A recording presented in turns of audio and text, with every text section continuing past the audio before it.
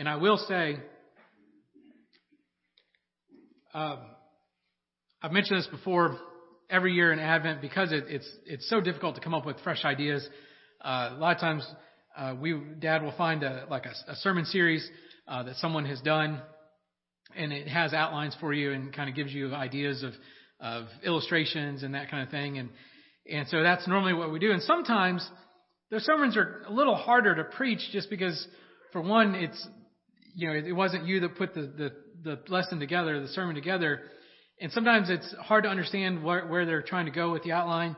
But I will say last week's sermon and this week's sermon, these are easy messages to preach. And I'm not saying that it's easy as far as just, look at it for 5 minutes and don't have to study or don't have to pray about it or don't have to read through the scripture. I'm saying it's easy because it's good stuff to preach about. It's good theological stuff. And again, not saying it's good stuff, saying it's all great. I'm saying it's good theological truths to talk about. And so this morning we're going to read in John chapter 1, verse 14. John says, "And the Word was made flesh and dwelt among us. We beheld his glory. The glory is the only begotten of the Father, full of grace and truth." So this morning we are continuing our series of the heart of Christmas. And as we've mentioned, Jesus is the heart of Christmas. And this morning we are focusing on joy. And so to start off with, I'm going to need some crowd participation this morning. Don't worry, it's just raising your hand. So I'm going to give you a couple scenarios, and you raise your hand if that would bring you joy in your life. So let's say this week, which, by the way, next week is Christmas Eve. So I think last night I bought my last Christmas present. I think we're done. And it was actually a Christmas present I wasn't expecting to buy, and something came up, and I was able to buy something I had been wanting to buy. So anyway, if you're not done with the Christmas shopping, you better get on it, because you'll be stuck like Dad is the couple days before Christmas fighting the crowds. So anyway, let's say this week you're at your favorite restaurant, and it comes time to pay the bill, and the waiter tells you that a random stranger has paid your bill for you, and you don't have to worry about it. Who would bring that joy to? All right, I think pretty much everybody, we would be pretty joyful at that. Let's say next Sunday morning, Christmas Eve, you wake up and you walk in your living room or wherever your Christmas tree is at, and you find that your Christmas tree overnight has fallen over, and the ornaments are everywhere, and the lights are all tangled up, and now you got to spend, an hour or two getting it all back together and putting it back up. Who would that bring joy to? Nobody? All right. I will say, as I was preparing this, I was thinking about it was probably had to been at least 12 years ago. It was before Jocelyn was born. And so I think it was 12 years ago. Our Christmas tree, we get live Christmas trees every year, and our Christmas tree fell over twice. And so, and what happened, really, we were planning on tearing out our carpet in our house at that time and putting hardwood floor down. And after the second time, it stained the carpet really bad. And so we took that as a sign that we need to just go ahead and start working on our carpet. So shortly after Christmas, we started tearing everything up and replacing with our hardwood floor. We ended up having to take a wire, tie it around the Christmas tree, and I took a screw and screwed it into the wall and wrapped the wire around that screw. Didn't look the greatest, but it didn't fall over anymore. So one final one, and I think this one we might have a split here. Let's say a week from next Monday, Christmas morning, you wake up and it snowed 6 inches on the ground. Now, you could be joy at that. Could be a little aggravation because now you got to shovel your sidewalk or your driveway, or now you got to drive in it. So who would bring that joy? Who would bring joy? That's right. I'm one. Of course, I know I'm a little younger, and I actually enjoy doing the shoveling. Especially 2 years ago, I bought a little electric snowblower thing, and so that makes it even more fun. I like it when it snows that much, so I can justify spending that money on that thing. So anyway, the point of all that is a lot of times we let our circumstances determine what is joyful in our life. And the problem is, as much as we want to say that this time of year is full of joy, a lot of times the circumstances aren't really full of joy. A lot of times it's stressful. It brings heartache because it reminds us of past tragedies. It reminds us that life is not what it used to be. I was just watching a video this morning. I mentioned a few years ago, there's a news station out in Idaho, East Idaho News, and an anonymous sponsor gives $1 million every year, and they give out Christmas. They give out like big presents to people that need. And this morning, the video, this guy had been battling cancer for like 12 years, I think, and off and on. And right in the middle of his cancer treatment, he accidentally ran over his daughter and killed her. And he couldn't afford to replace the car, and he actually talked about this. They gave him a new car, and he said that one of the most painful things was every time he got in that car, he realized, he remembered what happened, and he couldn't get away from that memory. And he talked about how great it was that he could have a different car now, and that he could have new memories and not have to remember that tragedy every time. And so a lot of times, this time of year is filled with stress.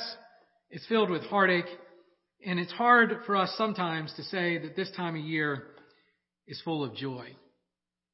But this morning I want to look at 3 facts about joy. And the first fact is what we saw in John chapter 1, verse 14. The first fact about joy is we can have joy because God came to us. We can have joy because God came to us. You see, the Bible tells us that here in John chapter 1 says the Word became flesh. And if you've ever read through the book of John, the first chapter of John, the first time you read it, if you've never read the first chapter of John, I'm telling you, first time you read it, you're going to be saying, what in the world is he talking about? Because the first couple of verses is in the beginning was the Word, and the Word was with God, and the Word was God, and in the beginning, and the Word was there in the beginning, and it's very confusing. And it's not until you really get to verse 14 when you realize what he's talking about when he uses this word, word. And it's when he says that the Word became flesh and dwelt among us. And so when he uses that term word in the Greek, that word is logos. And there are actually 2 different types, or 2 different words that you could use for logos. And the word there, logos, or there are 2 different words that you can use that are translated into the English word. Say that 10 times fast. But the word that he uses is logos. And logos, for a Jewish person, logos, that the word of God, God spoke this world into existence. The 10 Commandments, the Jews would refer to that as the Decalogue, the 10 words. And so the Word of God not only created things, the Word of God gave us the commandments and gives us the laws how we ought to live. And so the Jews, when John used this word logos, they understood what he was talking about, the Word of God. They understood that when he says the Word became flesh, it wasn't just a baby that was born in the manger. This was the actual Son of God. This was God himself coming in the flesh. John wrote this during the time of the Roman Empire. And to philosophers at that time, logos was used as a term to describe what held everything together, what created everything, and not necessarily in a sense of the actual true God, but just in a spiritual sense. Logos was used by philosophers to say that's what sets everything in motion. That's what makes the sun rise and set in the day, and that's what makes the moon go through its phases, and that's what makes the seasons come and go, and that's what makes everything happen is this idea of logos. And so John, when he uses that term, he uses it very specifically, so that way no matter who is reading this, at that time they understood exactly what he was saying. He was saying that this logos, that what holds the world together, to those who were not believers in the true God, but to the Jews, the one who spoke this world into existence. That's why he said in the beginning was the Word, because in the very beginning when the world was created, Christ was there. And so he says that logos, God, came to us. And it's amazing to me to think about that. He says the Word became flesh and dwelt among us, and we beheld his glory. And he says he came to us full of grace and truth. And so that gives us joy, because we don't worship a God who is out there that no one has ever handled or touched or done anything, like that just can't be can't be touched with our feelings. Christ came. God put skin on himself. And he walked around and he felt hungry. He felt thirst. He felt pain. He felt suffering. If you remember when the shortest verse in the Bible is Jesus wept, and the context of that is his friend Lazarus has died, and he is standing at Lazarus' tomb, and he is feeling that loss that we feel when we experience death. And so God, the God that we worship, has come to us, and he has experienced everything that we experience. And yet now we can worship him.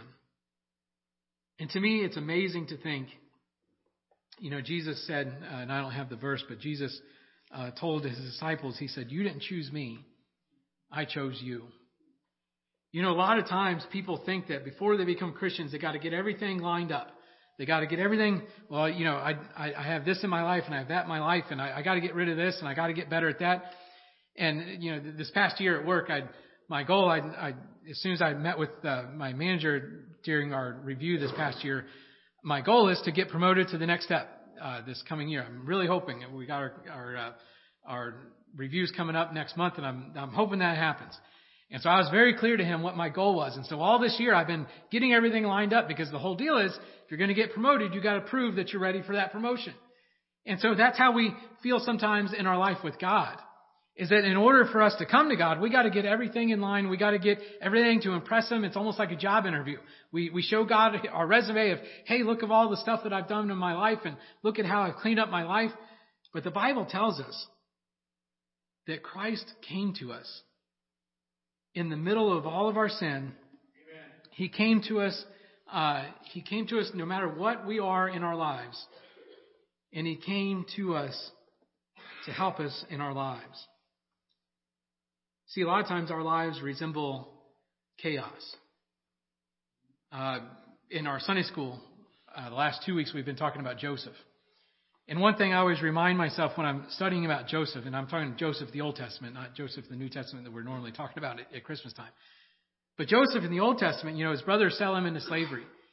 He is successful as a slave. His master trusts him in everything. He's wrongfully accused by his master's wife. He is thrown in prison. And during that whole time, we're reading this thousands of years later. We know eventually he's going to get out of prison. He's going to go before Pharaoh. He's going to interpret Pharaoh's dream. He's going to tell them about the famine that's coming. And he gives them a plan of how to prepare for the famine. And we know eventually he's going to be where he was this morning when we were studying in Sunday school. He's going to be second in command. He's basically going to be vice president in all of Egypt. So we know that. But when Joseph was sold into slavery, he didn't know what was going to happen. When he was thrown into prison wrongfully, he didn't know what was going to happen with that. And so a lot of times our lives kind of resemble that. We're in the middle of it. We don't know what the end is. But God is working his plan in our life because he came to us. This past summer, I did some work on our garage. And I was taking out a beam and putting a new beam in. And there were 2 single car garage doors. And I was taking those out and putting one just big door in. And to do that, you got to tear everything out. And so for a while, it looked like chaos. And in fact, one day I was outside cleaning some stuff up, and my neighbor from across the street came over, and he was talking to me. He said, because I had a temporary wall built to hold up so I could tear down the beam so the structure wouldn't fall down. And so my neighbor saw it, and he goes, "Hey, are you getting rid of your garage and you make it into a room?" And I said, No. And I explained to him what I was doing. And then it turned into a nice conversation because his house is basically our house but flipped. And he said he's retired. And he said, "Yeah," he said, "I've lived in this house like 30 years. And he said, the way that garage is set up has always aggravated me." He said, "Now I'm too old. I don't want to mess with it. I don't want to do what you're doing." He said, "But I would have loved to have done this years ago to my house." And so it was reminding me that, when my neighbor looked at that, it looked like chaos. It looked like he didn't know what was going on. But I had a plan on what was happening, and now it's all done, and it looks really nice, and it's all painted, and it's put together. But before it got there, it had to go through a period of chaos. And sometimes that's how it is in our lives. When God comes to us, our lives are just disasters. and there's sin in our life that needs to be taken care of, and we don't know how to handle it. We don't know what to do with it. But God has come into our life because the Word was made flesh and dwelt among us. It tells us that God is still at work in our lives. Let's look at Romans chapter 5, verse 6 through 11. Paul says, while we were still helpless, at the right time, Christ died for the ungodly. For one will hardly die for a righteous person, though perhaps for a good person, someone would even dare to die. But God demonstrates his own love toward us, in that while we were yet sinners, Christ died for us. Much more then, having now been justified by his blood, we shall be saved from the wrath of God through him. For if while we were enemies, we were reconciled to God through the death of his Son, much more, having been reconciled, we shall also be saved by his life. And not only this, but we are also celebrate in God through our Lord Jesus Christ, through whom we now have reconciliation, or received the reconciliation. So this leads us into our second fact about joy. First, we have joy because God came to us. But secondly, God loves us just as we are, but too much to leave us that way. Amen. You see, what we just read there in Romans chapter 5, we're not going to go through the whole thing. I mean, that passage could be a series of sermons by itself because there's so much theology there. There's so much to go into there. But what Paul says is he puts it down on our level. He says, in our vernacular, we'd say, we'd tell people, I'd take a bullet for you, or I'd take a bullet for that person. Paul says, you might be willing to take a bullet for a good person. But the implication, he doesn't say, but the implication is, and pardon my English, but the implication is, ain't no way you're going to take a bullet for a bad person. You might take a bullet for someone that you love and you trust and you cherish. But if it's someone that's your enemy, no way in the world are you going to take a bullet for them. So he takes that, our mindset of what we do, and he takes that and he says, but God, he demonstrates his love toward us in that while we were sinners, while we were enemies with him, he died for us. And so that shows us the first part of that fact, that God loves us exactly how we are. And I think it's amazing because it's not just that God tolerates us. It's not just that God feels pity on us. He loves us. He loves every person before they ever pray to him, before they ever come to him. He has a genuine love for them. And the reason we know that is because he died for us even while we were sinners. But the second part of that fact is that he loves us too much to leave us in that same condition. Because what Paul goes on to, and like I said, we're not going to go into everything what Paul says, because he says, if we were reconciled, you remember last week we talked about reconciliation, bringing together. We were apart from God, now we've been reconciled, we've been brought together. He says, because of that, he said, if we've been reconciled through his death, how much more is our life changed through his life? Because Christ lived a perfect life on this earth. He became flesh, and he lived a perfect life, and he wants us to have that life. Jesus told his disciples, he said, I have come to give you life and give you life more abundantly. He wants us to have a better life. He wants us to get rid of that sin in our life. He wants to help us through the struggles in our life. And so God loves us, yes, just the way we are. But he loves us way too much to leave us in that sinful condition. And so often in our world, we like to talk about how God loves us as we are. And that is absolutely 100% true. It is a fact. But as another part of that fact is that God wants to change our lives. Amen. And so often we don't let God change our lives, but we can have joy in the fact that we don't have to work on our resume. We don't have to impress him with what we can do, because God has come to give us a better way. I think the final fact about joy is found in 1 John chapter 4. 1 John 4, verses 7 through 12, he says, Beloved, let's love one another. For love is from God, and everyone who loves has been born of God and knows God. The one who does not love does not know God, because God is love. By this, the love of God was revealed in us, that God has sent his only Son into the world, so that we may live through him. In this is love. Not that we have loved God, but he loved us and sent his Son to be the propitiation or the substitution or the penalty for our sins. Beloved, if God so loved us, we also ought to love one another.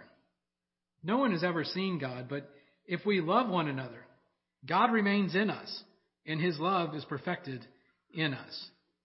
And so this shows us the final fact about joy is that joy is a result of grace.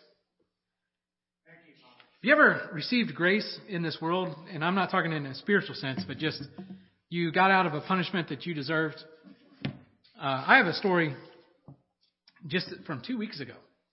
Now, I will admit, in my younger years, I got pulled over quite a bit when I was driving. But I was actually just about a month ago, my insurance renewed, and I was thinking, as I was looking through the paperwork, it's been almost 10 years since I got pulled over for anything. And so 2 weeks ago, we were heading to Coney Island to do the drive-through light thing. And I was on 275, and I get pulled over. What was happening was I was trying to be a actual responsible driver. I was in the left lane. Guy was coming up behind me, so I got over to let him pass. Person wasn't passing, and so I kind of got a little aggravated. And I thought, well, if you're not going to pass, I'm going to get back over so I can get around everybody. So I kind of, swooped back over, didn't use my turn signal. Well, almost as soon as I did that, the guy behind me gets over, police officer right behind him. So as soon as that guy gets over, police officer flips on his lights and pulls me over. And so I thought, well, okay, I deserve this one. I, was kind of weaving in and out there. And so the police officer comes to the window and I show him my license, and he said, you didn't use your turn signal there when you changed lanes. I said, yeah, I know. And he said, well, where are you heading? And I said, we're going to Coney Island. He goes, oh, you guys are going to go see lights? And I said, yep. And he goes, well, and he hands me my license back. He said, have fun and just drive safe. Remember to use your turn signal. And I thought, man, that's great. For once, I fully 100% was expecting to get a ticket. I fully 100% deserved to get a ticket, but I was shown grace. And so a lot of times in our lives, just not, like I said, not in a spiritual sense, but times that we're shown grace, it brings us joy in our life because we know what we deserved. And we got out of that punishment because someone showed us grace. And so God, because he has given us grace. If you think back to John chapter 1, verse 14, at the end it says he was full of truth and grace. And that kind of goes back to our last point about how, yes, God loves us how we are, but there's also a truth that he wants to change us. And so here, because of that grace, because he was full of grace, in the book of 1 John, what we just read, he's basically saying that because of how God has treated us, because of the grace that God has given us, he says, we ought to treat other people like that. We ought to show them the joy in our life. And what he says there at the very end, he says, no one has seen God, but he says, if we treat others, if we love other people, people will see God working in our lives through what we do. And so in our lives ought to be filled with joy because of God's grace. So I want to end with a quote, and Brother Allen, this is the slides that I added at the very end. This is from Charles Spurgeon, great preacher of over 100 years ago. In fact, just real quick, before mega churches were a thing, he was a pastor of a mega church, and not because he, had a circus on stage. It's because he preached the truth. They wouldn't sell these tickets, but just to make sure that it wasn't overcrowded, the night before his services, they would hand out tickets to get in, and you had to have tickets to get into his church. And like I said, it wasn't to make money; it was just so that way they had enough places for everybody to sit. But here's what Charles Spurgeon said about grace. He said, "There is a marvelous medicinal power in joy. Most medicines are distasteful, but this, which is the best of all medicines, is sweet to the taste and comforting to the heart. This blessed joy is very contagious. One dolorous spirit brings a plague into the house. One person who is wretched seems to stop all the birds from singing wherever he goes. But the grace of joy is contagious. Holy joy will oil the wheels of your life's machinery. Holy joy will strengthen you for your daily labor. Holy joy will beautify you and give you an influence over the lives of others. That's the joy that we're talking about, not the joy of presents, not the joy of seeing snow, not the joy of having our bill paid or getting out of a ticket. It's the joy that we have received because God's grace has overcome our lives and given us forgiveness of sins. Let's stand together.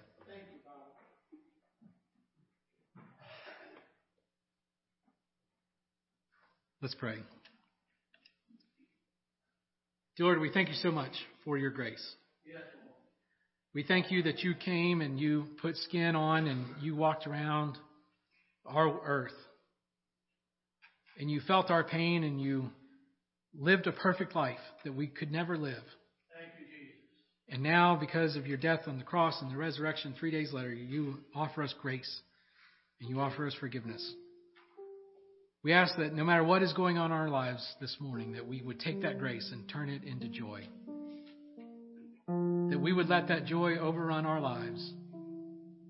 And that joy would spread to others. In Jesus' name we pray. Amen. As we sing a song of invitation, if you'd like to come and pray, you're always more than welcome to do so.